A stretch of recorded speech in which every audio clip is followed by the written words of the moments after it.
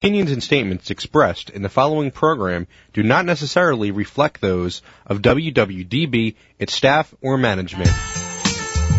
Inspirational women are increasingly popular in the news and media, but many go unheard and their stories are never told. Women to Watch with Susan Rocco captures the stories of many women who truly make a difference. Women to Watch is the vehicle for developing new leaders, encouraging younger generations, and in building self-esteem for future entrepreneurs. Good afternoon, everyone, and welcome back to another week of Women to Watch here on WWDB, Talk 860, and WomenToWatch.net. We are in for a really wonderful show this afternoon, and I just have a quick couple of show notes that I want to shout out. We are now on Instagram. We have a wonderful Instagram page where we are currently running a contest where we're giving away not only a free book, it's the book Head Trash, which was written by our monthly contributor Tish Squilero, but we're also giving away a free consult for one of her disc profile personality tests.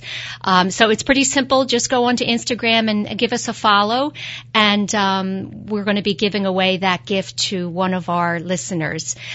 Be sure also to go and check out our website at WomenToWatch.net to find out who's coming on the show. We have an incredible lineup scheduled through May, and you can also tune in and listen to any of our podcasts if you happen to miss the live show. And lastly, I want to give a shout out to one of our core sponsors, Mount St. Joe Academy. They are holding an open house this Sunday, October the 16th, from 12 to 3. So if you have a daughter who's perhaps in 7th or 8th grade and hasn't decided on her high school of choice, I, of course, as a mom of a daughter who graduated Mount St. Joe Academy, encourage you to go and attend the open house.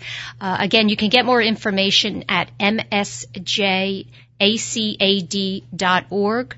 That's msjacad.org. And the open house is again this Sunday, October the 16th, from 12 to 3 p.m. We have a really wonderful guest with us this afternoon, and I'm thrilled to have her. This is a woman that I was fortunate and honored to meet through an organization that we're both affiliated with. I'll give them a quick shout out, EBW 2020, and her name is Cherie Mathews. Cherie is the founder and CEO of Heal in Comfort, which is a company, she created a patented and award-winning post-operative recovery shirt for women who are healing after breast cancer. And Cherie herself is a breast cancer survivor and saw a need in this particular market and decided to do something about it. So I'm very happy to have her with me this afternoon. Cherie, welcome to the show. Thank you, Susan. I'm honored to be here, and thank you for the lovely introduction. You are welcome. And as I mentioned, we did meet through EBW, which is an organization that's out there empowering women in all kinds of wonderful ways. And it's been a while since we first met, but I was immediately impressed with you and your innovative mindset to create something that to me seems so common sense and necessary, and have the company take off in such a big way. So I'm excited to talk about the work that you're doing, but first I want to give the listeners a sense of you and who you are and where you've come from. So I wonder if you can just talk for a few minutes about your growing up years I understand you were born in Canada and moved to Florida. Talk about those early years for a few minutes. Well, yes, I was born in Canada, and my parents divorced when I was 7 years old, and I stayed with my father, and my little sister, Renee, went with my mother, which is kind of unusual, but that's just, what, arrangements they had. So my father really believed he was Steve McQueen, and he's very successful businessman in architecture and building. And so I had a really different upbringing because it's always that nurture-nature question, but he really imprinted on me that if you have a problem in life, you solve it. You really just don't look at that time in the yellow pages for the solution. You actually solved it yourself. And so pretty much anything that ever broke in my life or my existence, he would just say, well, how are you going to fix that? He never just said, well, let's call the guy to get him over here. He's like, figure out what it is. I mean, he would give me schematics. He gave me, I was explaining to you yesterday that all I could afford at the time was a little 125 Honda CB motorcycle. And unfortunately, I got hit off my motorcycle, so he said, well, you're going to be, using one of our cars now, which is a Mustang Ghia, with the one with the velvet seats. And so I'm thinking, okay, this is good. So I get up the next day all excited to get in my car and drive super cool in my car. I got out to the driveway and that car was dismantled. Everything was off of it. It was on blocks. 4 wheels were off. The battery was off. The carburetor was open. I mean, it was a mess. And then in the driveway laid a how-to, owner's manual book. And of course I freaked out and I'm like, what is this? And he's like, Did he do that in the middle of the night? Yeah, I guess so. Gosh. Somewhere where I wasn't, maybe I was out with friends, I don't know. Mm-hmm. But I'm like, I had to learn. He says, you don't drive something unless you understand it. Mm. That's really teaching the lesson, isn't it? More than just saying the words. Oh, he never said words. It was always lessons. Yeah. I rarely got a lecture from my father. It was always life lessons, and kind of hard ones, actually. So here I am, missing school. Okay, that's not like a great parenting thing, but I got the wheels. But you learned how to put a car together. Yeah, he showed me how to put one of the tires back on, and I did the rest of them. He didn't do the rest. He didn't even check my work. He said, "You'll know if you didn't do it right." Wow, wow, that's incredible. Yeah. That's the kind of person, my dad that he was. Now my mother is a humanitarian, a animal lover. She was with Greenpeace. She was on these whalers that, the boats that would, intervene with the whaling. So I would have to find out where my mother was, after the fact that she was just over here doing this and doing that. And she went to Woodstock and, slid down the mud in the rain that you see in the movie. Yeah, it was my mom.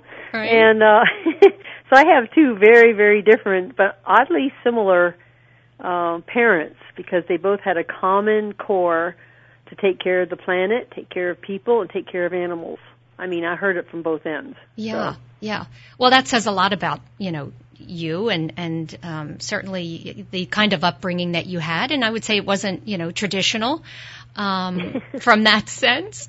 Tell me, when you think back on those years, young girls typically have a mother around. They have that kind of feminine influence, I'll say.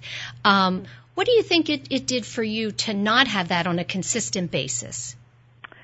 Well, in hindsight, I remember, honestly, this is going to sound crazy, but maybe some people out there can relate, but I remember being 15 years old. I had hair all the way down my back end, right? Mm-hmm. And I remember getting ready for school, going to school with almost just towel dried, so pretty much wet hair.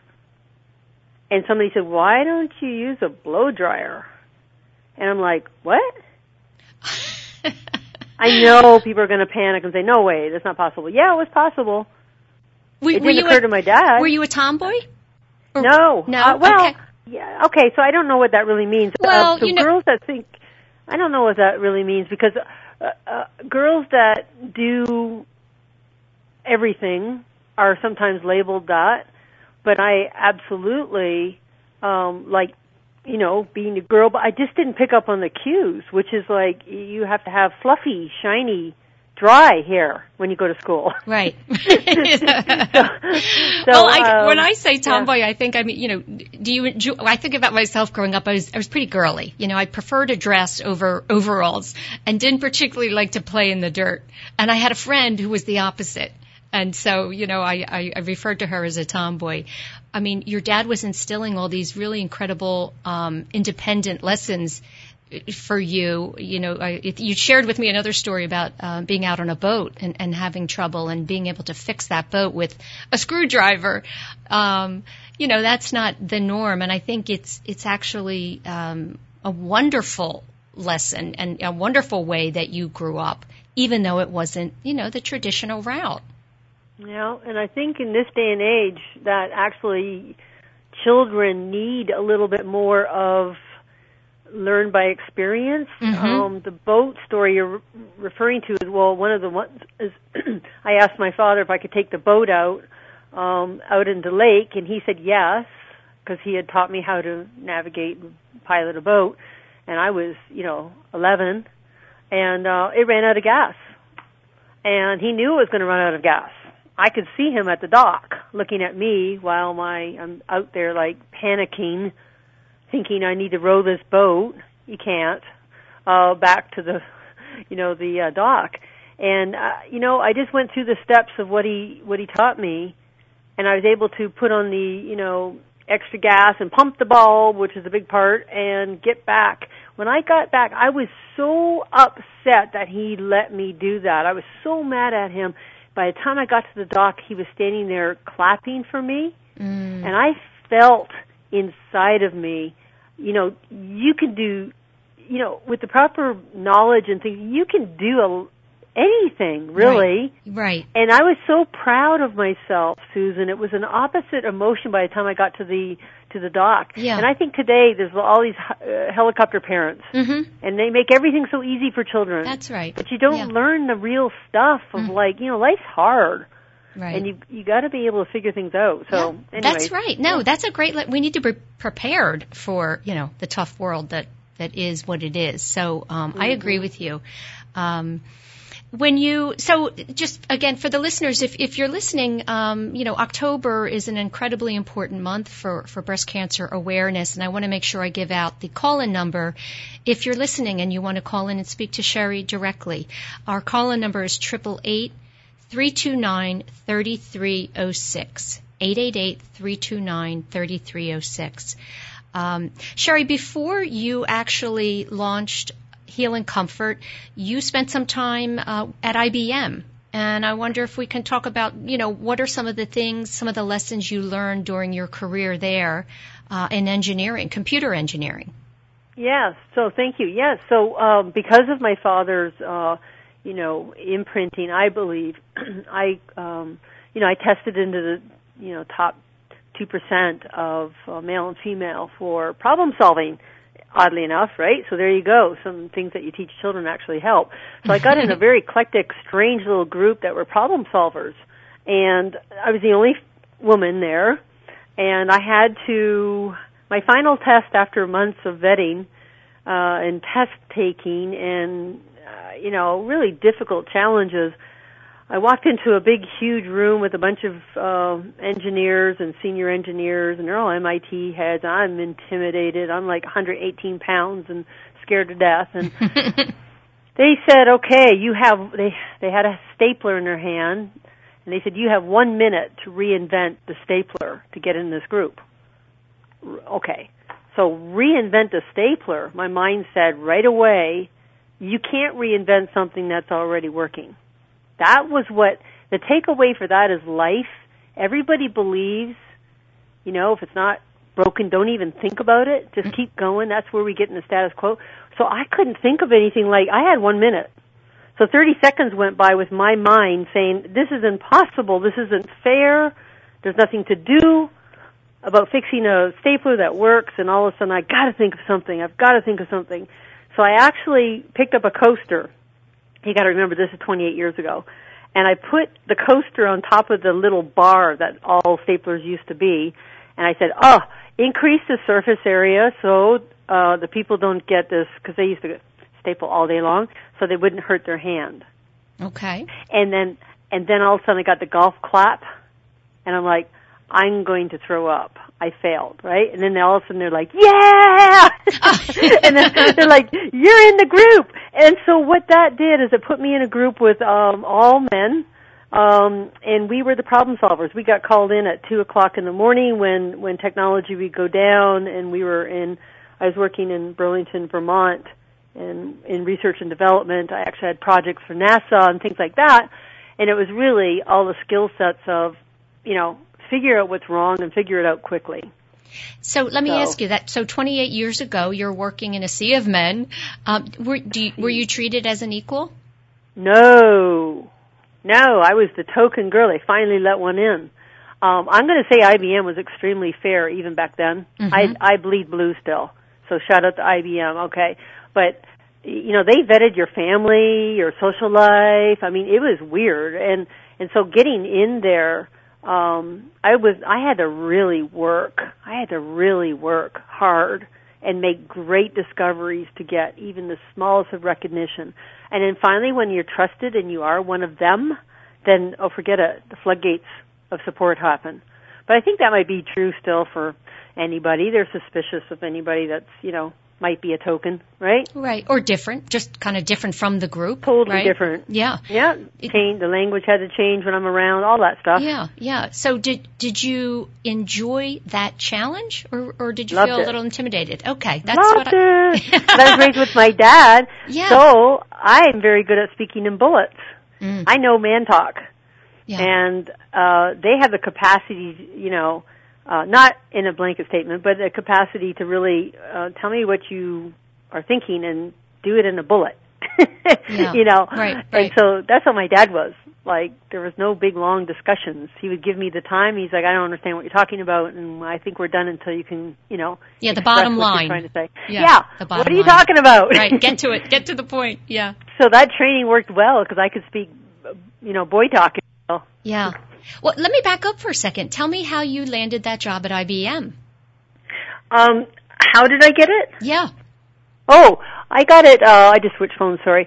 I got it through, just being in school, and I was in school, and we had some people that were coming to interview, and IBM was one of them, and way back then I knew enough to figure out, reverse engineer, what does IBM stand for, why is it so great, and I just only wanted IBM. So when other companies would come in and talk to us about it, I'm saying, oh no, I'm only going to work for IBM. And they're like, well, they don't really just pick up people like this. And I'm like, well, I only want IBM. So IBM actually interviewed me, and they said, we are hearing from other companies that you will not participate with these other companies in the interview. I said, no, I only want to work for IBM.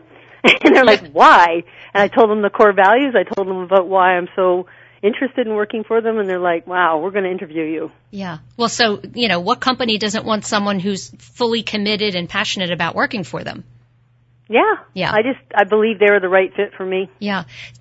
Tell me, and I'm going back again, I just want to know, what did you want to be when you grew up? When you were that young girl with your dad learning all those life lessons, I would imagine, was it in your mind that I want to work for a company like IBM and be a businesswoman, or was there ever any other dream? My other dream was to be a physical educator, because I believe that when children have confidence in their body, which I did, I was a very good athlete, but I was a terrible singer, and I was always envious of people that were musical. But if people are, this is a chariot they ride around in, and if you have confidence in your movement, I think it helps. Yeah. Everything. And so I actually tested very poorly in people skills.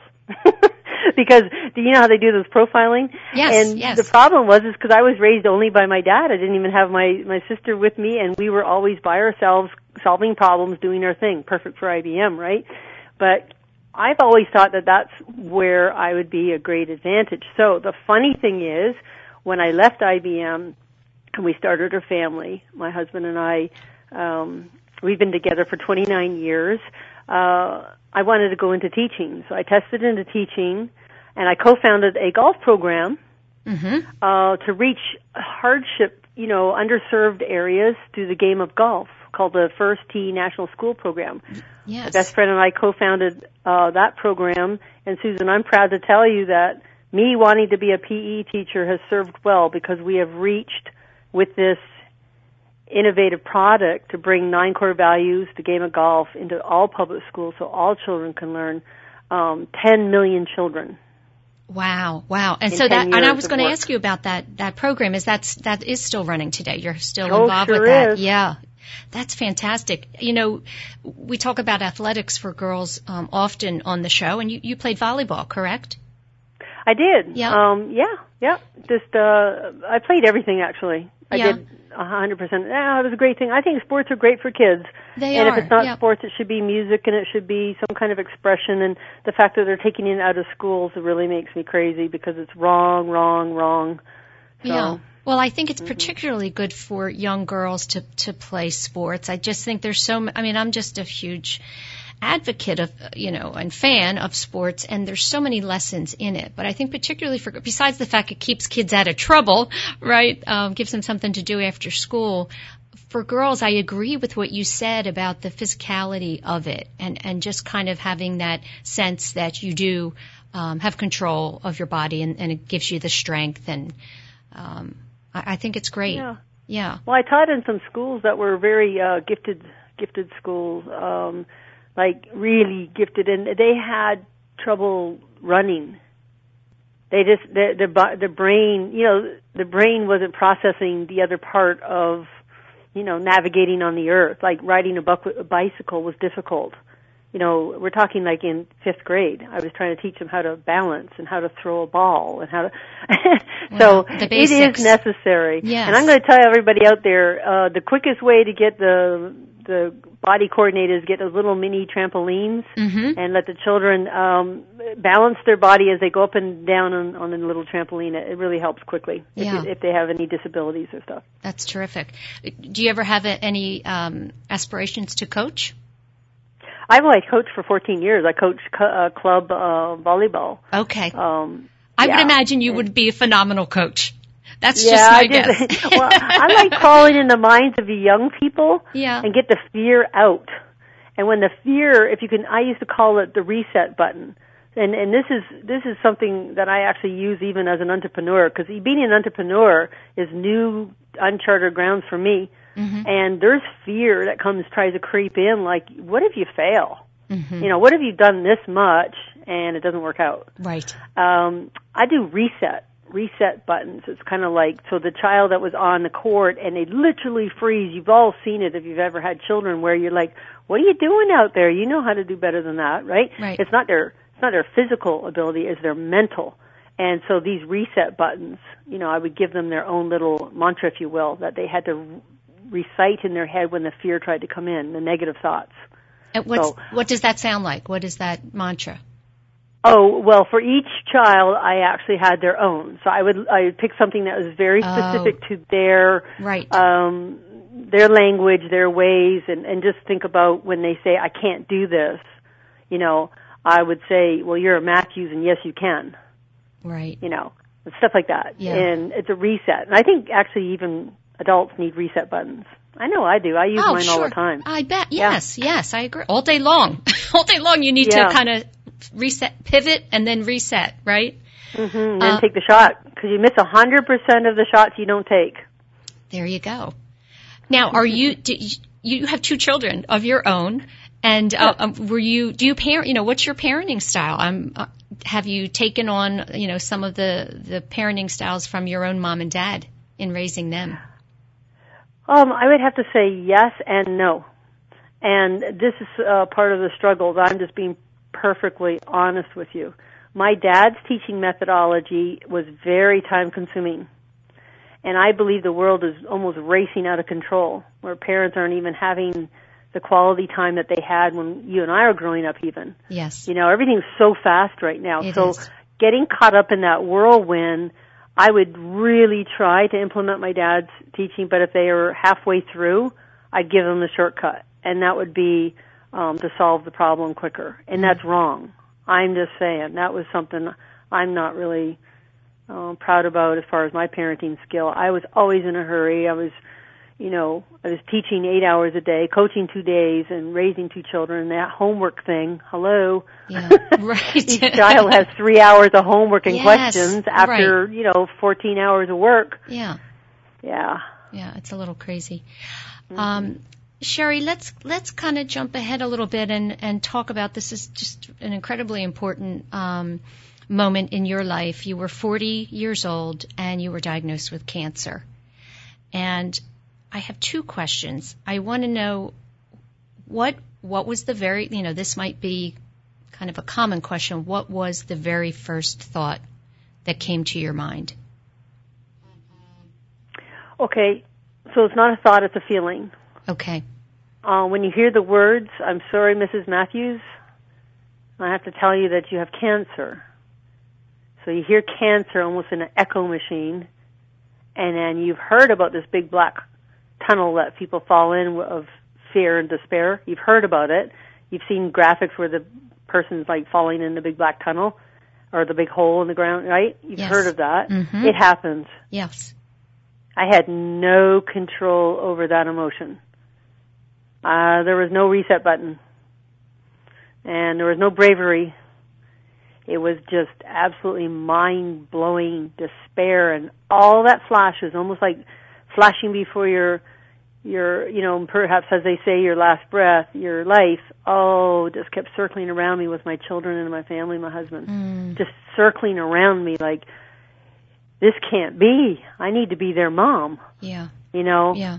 So it's a feeling, it's Susan. A feeling. It's a feeling more than it was a word. Would you describe it, as kind of a paralysis almost, where you're just literally... Yeah, when you're falling, it's a paralysis. Yeah. I remember standing up after hearing this, and all the blood had lost in my body, like down on my feet, so every step felt like I had cement blocks on my feet. And I looked up at my husband, and he was ghost white, and then I got the woman thing happens. I looked at him to nurture him, and that is, we're going to get through this. This is just a bump in the road. We're going to get through this. Mind you, I didn't really feel that way, but I said that as mothers often do to save their loved ones, right? Yes. I'm so glad he was with you when you got that news.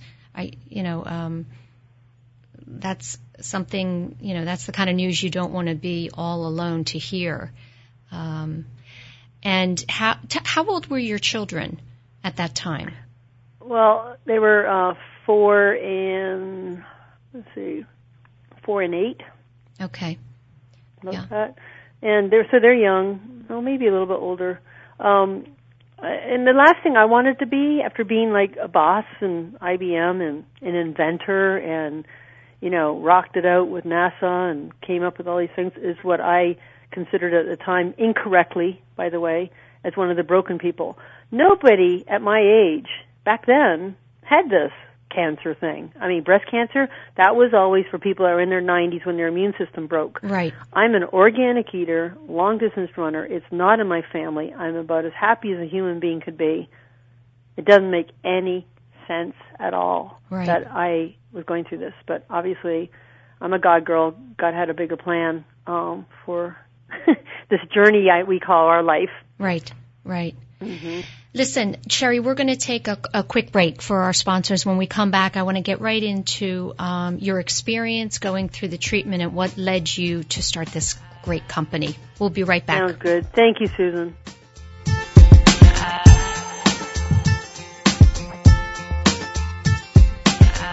There are 365 days to schedule a mammogram. Today is as good as any.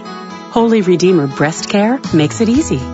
We offer the latest technology like 3D mammography and automated breast ultrasound that help find cancers in dense breast tissue. Plus, our same-day readings mean same-day peace of mind.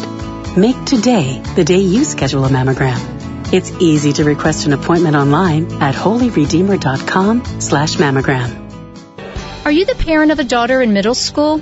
If so, I must tell you about an upcoming event at Mount St. Joseph Academy on Sunday, October the 16th at 12 noon.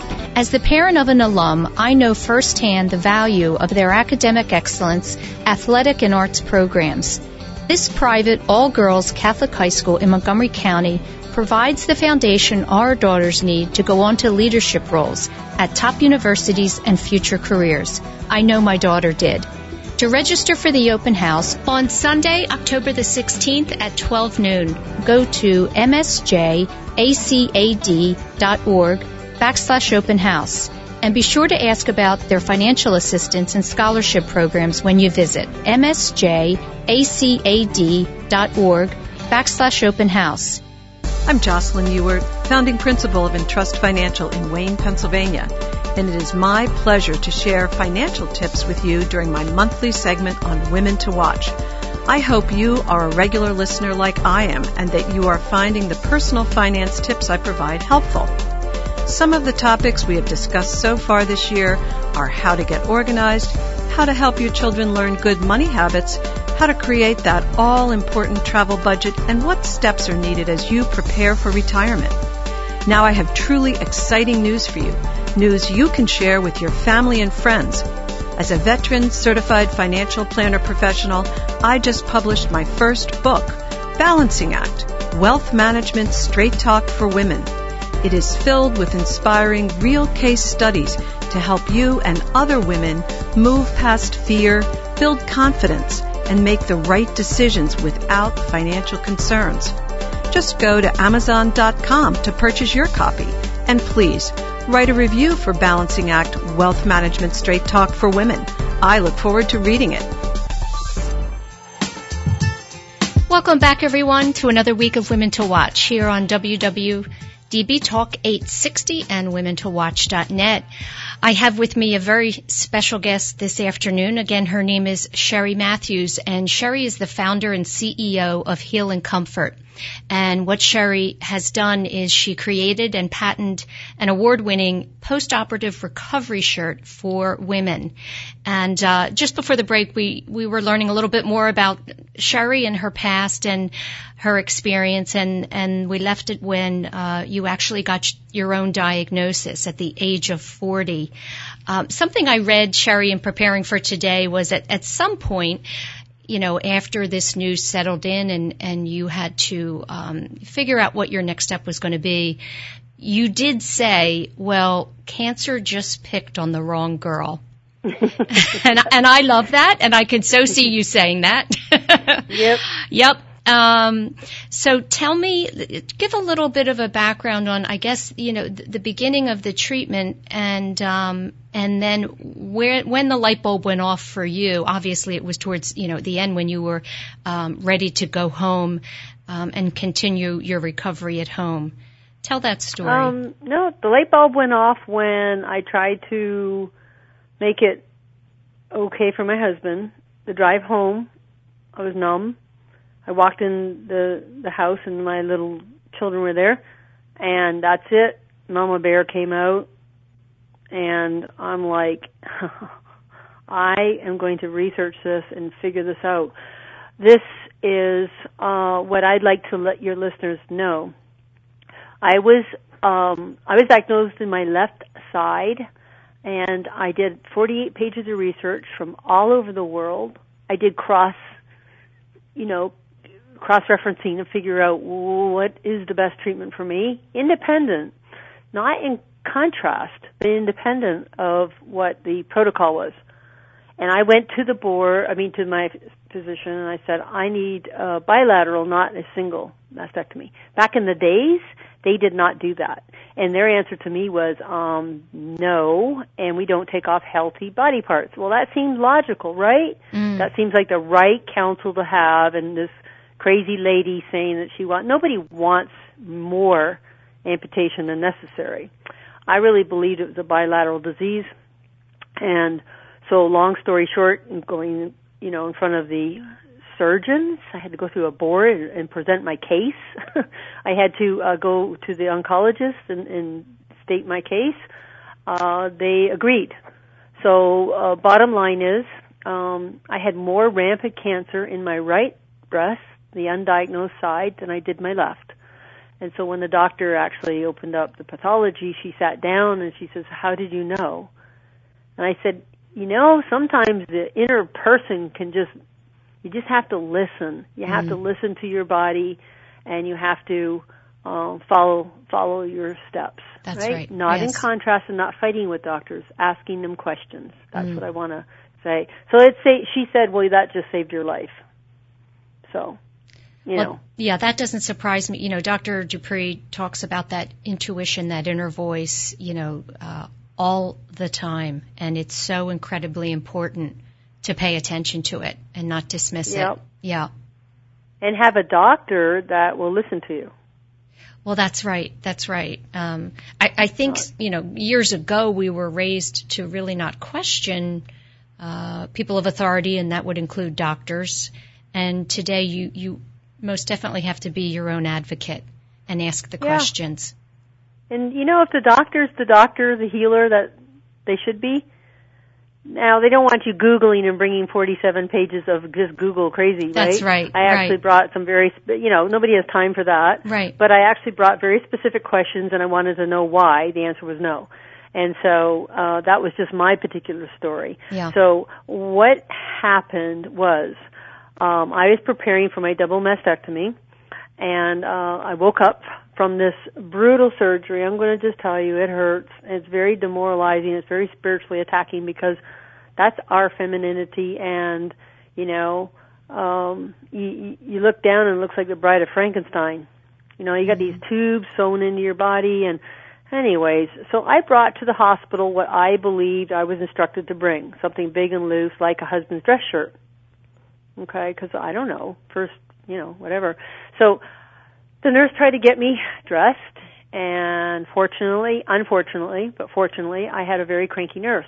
She was tired, and she tried to get me dressed. She moved my arm too much. I got sick. She got mad because now the doctor has to re-release me to make sure that I'm healthy to be released. And she says, what did you bring this for? I said, whoa, this is my first mastectomy. And why am I supposed to guess? And wait a minute, now I'm starting to get mad. I'm like, how come you don't provide something so I don't have to be in trouble? Right. For bringing what I thought was okay for a mastectomy.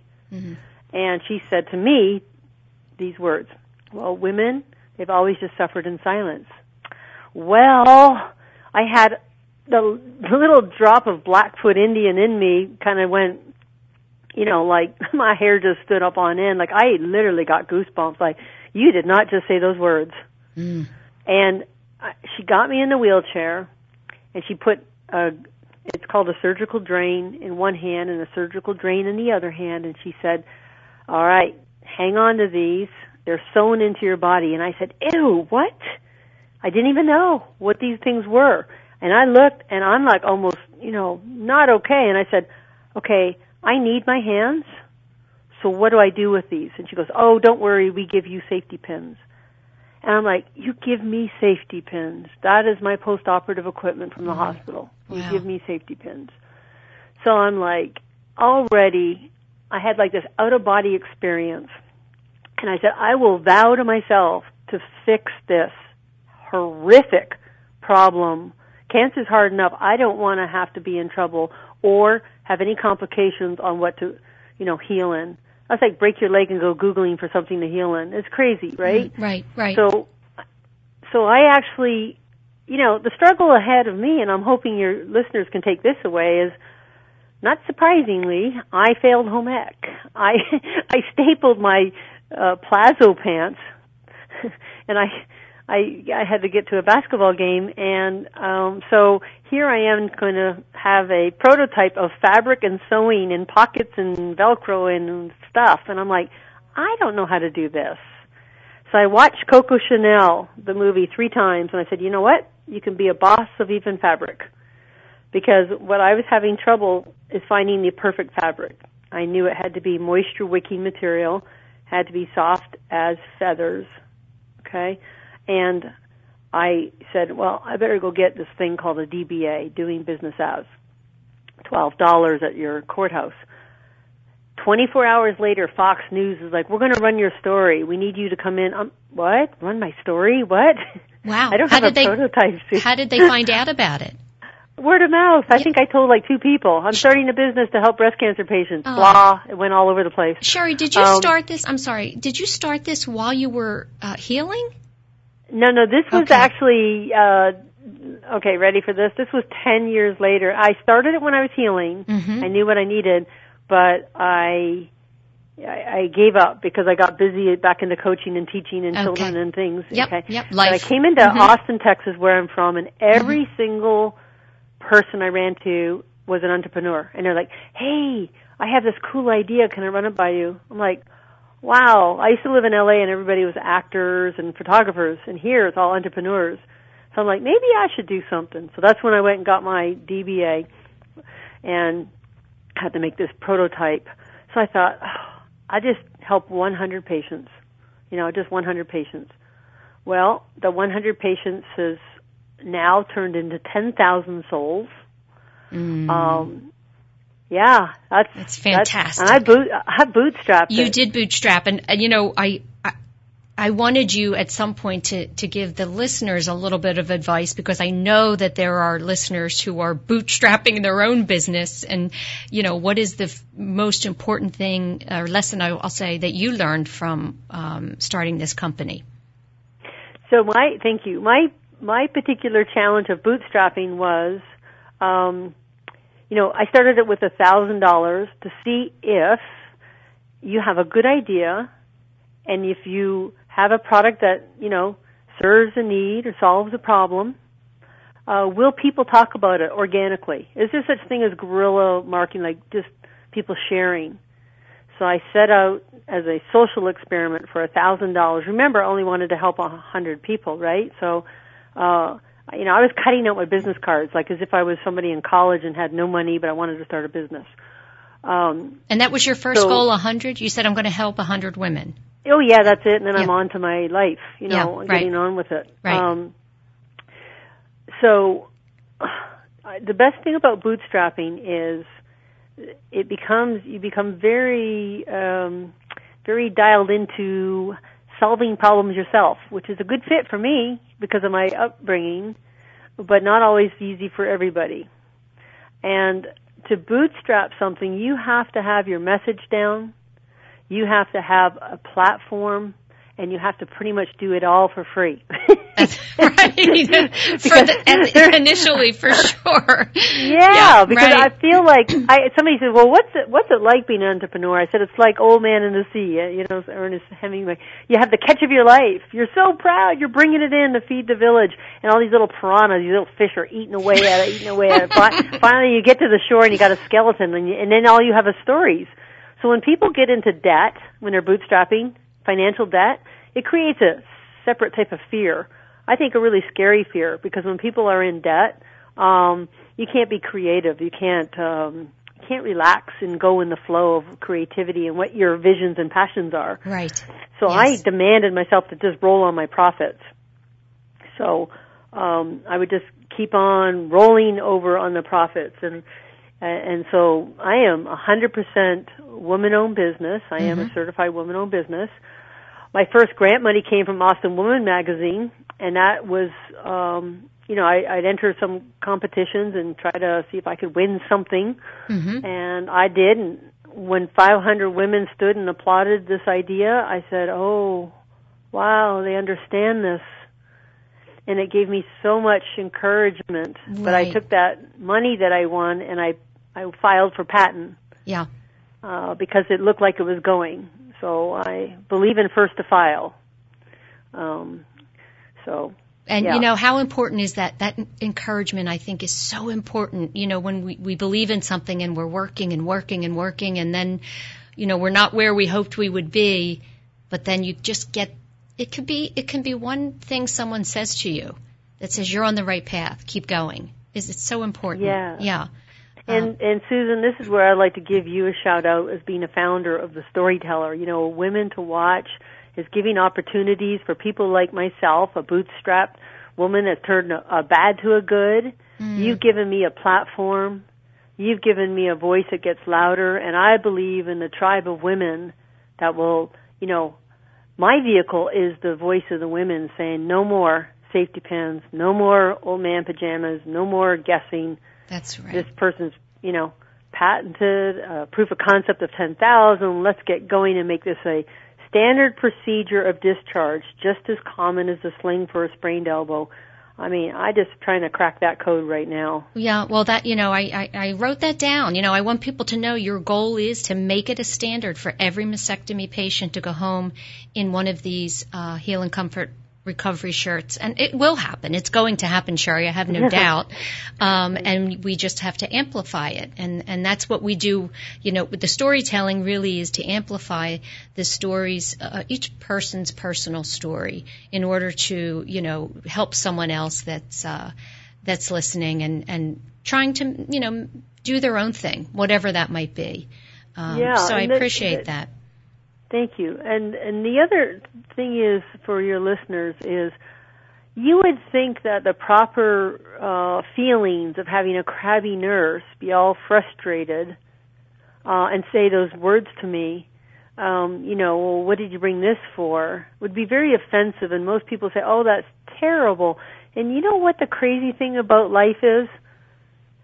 Sometimes your most adverse situations or meanest people can be the biggest blessings, because it's not if you just take it in and internalize it and let it hurt you, but you come back with a fight or a solution. Look so what's happened true. to this cranky nurse. I want to find her someday and say, you were awesome. Right. I hope you were she's the listening. best thing that happened to me, That's because right. I've helped 10,000 souls now. Right. So true. So true. Yeah. It's that old adage, when someone tells you you can't, you're going to work even harder to prove them wrong. Mm-hmm. Yeah. Yeah. And Yeah. do something about the situation. So this particular product is helpful for up to a year. My first testimony that came in was from a lady who was like 90 years old, and her daughter called and says, I need another shirt. And I'm thinking, because I've only sold about 100 at that time, oh no, how can that be? She already had this surgery. She said, oh no, this is what she did to me, Cherie. She's standing over her dryer, like waiting for the, cake to come out of the oven. And I said, Mom, we gotta go. Yeah. And this is a year after. And she goes, I'm waiting for my Heal and Comfort shirt. Aww. And she said, Mom, you don't need that anymore. You're fine. Let's go. And she looked at me and she wagged her finger up in my face and says, you don't understand. Heal and Comfort does. Aww. And I went, whoa. Yeah. I'm like a blankie. Right. That was her security. Yeah. That was that's her wonderful. sisterhood. Oh my gosh. Yeah, that was one of my first testimonies, and that I represented a sisterhood of, I get it, I understand you're hurting. Yeah. And I understand that this is difficult, and here's my, wrap yourself around in love. Aww. And in Nicaragua, I found out that these women were cutting their breasts off with a machete and packing it with mud and leaves. And this doctor said to me this story, and I said, well, sir, I'm going to get you 100 shirts, and I need you take them over there, and because he's going down there to try to help them from stop doing this, because they're dying with all these infections and flies and and I got pictures of these women running around Nicaragua with their hugs from American sisters in the Heal and Comfort pink shirts in the jungle, and big smiles and thumbs up. Oh, I love that. He would go down there and do proper surgery and tell them not to stop doing this. Yeah. And then he'd wrap them up in the Heal and Comfort shirt. Wow. Listen, I love this so much, and I'm so proud of you. I'm so honored to know you. I'm so excited to watch the company grow, and we just have a minute left. I want you to give your contact information so the listeners can find you. I'm assuming it's at healandcomfort.com, but I'm going to be sure. Yep. So right? It's HEALIN Comfort, COMFORT.com, and really what it is flowers are awesome, but this gift actually helps the patient for up to a year, depending on the surgeries and the treatments. So I want to be the new gift. There you go. I want to be something, yeah. Yeah. Susan, I just love you, and I just thank you so much for this opportunity. Oh, you're so welcome. I appreciate your taking an hour out of your day, Cherie. I know how busy you are, and you're going to go back to 1,000 emails that you're going to have to answer. So thank you so much for sharing your story with Women to Watch. I very much appreciate it. Well, I thank you for what you do and your vision. I believe in you. Thank you. Thank you. Enjoy the rest of your day, and we'll be in touch. I will now. Okay. Thanks, Cherie. Thank you. We now have, at the end of the show, we have Tish calling in, Tish Squilero, our monthly contributor, who's going to be talking with us about the DISC profile, which is something that she provides through her business, Candor Consulting. And Tish, welcome to the show. Hey, Susan. Thank you. And your guest prior was fabulous. She's very heartwarming. She's wonderful. She's another, you know what? Just another example of a woman who saw a need and saw a problem and said, "I'm going to fix that. I'm going to start a company," and she did, and it's come a long way. It's funny. I was listening to the tail end, and last month we talked about the styles, and the one I hit on first was the D. Right, in DISC, it's driver, it's resilient, it's innovative. It's a risk taker, and quite honestly, just listening, those are all the attributes of the behaviors that you have to have to not put up with what you see you don't like and do something about it. So, right. There's always a plus to know that you have those drivers out there. That's right. They're not always easy to live with. No, be with, I know. But for the most part, we still want them, right? And right. Well, again, as long as the more we know, the more we're aware of it. Today you were going to talk about that particular style, and tell me what you think the biggest strengths and weaknesses are of someone who is an I. Sure. So when we go through the DISC profile, also your guests should think about Myers-Briggs, StrengthsFinders. All of these behavioral profiles can give you the same information about yourself. It's about self-awareness. So the I grouping is the ones that are usually extremely sociable and engaging, great communicators. They lift people up. They're the ones that are extremely accommodating when it comes to conversation, because what they know how to do is have activation with another. They're engagers. They like to socialize to bring people to do things. They're the friends that you have that always can have something to say, always be involved with a lot of different things, and always be very visible about their passion. Those are those I's, if you were thinking about in DISC, and if you think about it in StrengthsFinders, it's those that are activators and communicators. They drive results through the emotion of engagement. They like to initiate, and they like to get people involved and keep it very communicative so that it's a consensus. Now, we learned with last month, you get all the positives to those things, but what does it sometimes do to those around you and even to them? Well, somebody who's overly engaging and overly committing sometimes lets people down because they can't keep up with all the things they've offered to do, the places they said they'd be, the parties that they could all attend. At some point, you realize you've overcommitted, and so what happens is their overcommitment, which at the moment they meant, and their sociability style of wanting to be there is there, but they can't always deliver. And in the workplace, they're the ones that always have an answer of why we could do things and get a group together to make it happen. But when they get down to the nuts and bolts and look at what it really requires, they may not have looked at all the detail of what it requires and then can't deliver. And that sometimes creates a challenge. Okay. And would you say that sometimes they're not taken as seriously as perhaps someone else? Well, it's interesting. Many times people who are always positive, because they're always positive, always looking for the bright side of everything, they could get labeled as overachieving, or you always look at the glasses always almost full. Mm-hmm. And quite honestly, because of that, then when something is happening and you're looking for a gauge from them, do you think we can really do it or not, they may not be taken seriously, because in their eyes, everything's possible. All people are able to make it work. You get a group of people together, we'll always have a good time. So at times that alone, because their positive attitude is always the first thought for them, they could be viewed as, well, you never look at the back end or the bottom half. Everything with you is always going to happen. What if it doesn't? And their answer would be, well, we always make it work. So tell me, we have 1 minute left. Tell me how they can change that, or what they can do to make that not the case, be taken more seriously. The one main thing is don't change being personable and sociable and engaging, but be a little more focused, right? And I think that's what allows you to pick and choose what you'll commit to, how you'll look at a situation. If you're focused on what the outcome is to be or who the right people are to engage with, you'll probably make different choices than the ones you would make if you're not as focused. And I think focus is the number one element for that group to pay attention to, because when you focus on a lot of things, you really focus on nothing. Right. Okay. Great advice, Tish. I'm so glad you were able to join us this afternoon. Where are you today? In Charlotte. In Charlotte, and I appreciate you allowing me to juggle you in the airport before I jump on a plane, so thank you so much. All right. Thank you for joining us. Travel safe, and we'll talk to you soon. Okay, bye-bye. Okay, that's it, everyone, for this week of Women to Watch. Please go to womentowatch.net for all things related to the show and to check out our lineup. Have a great week.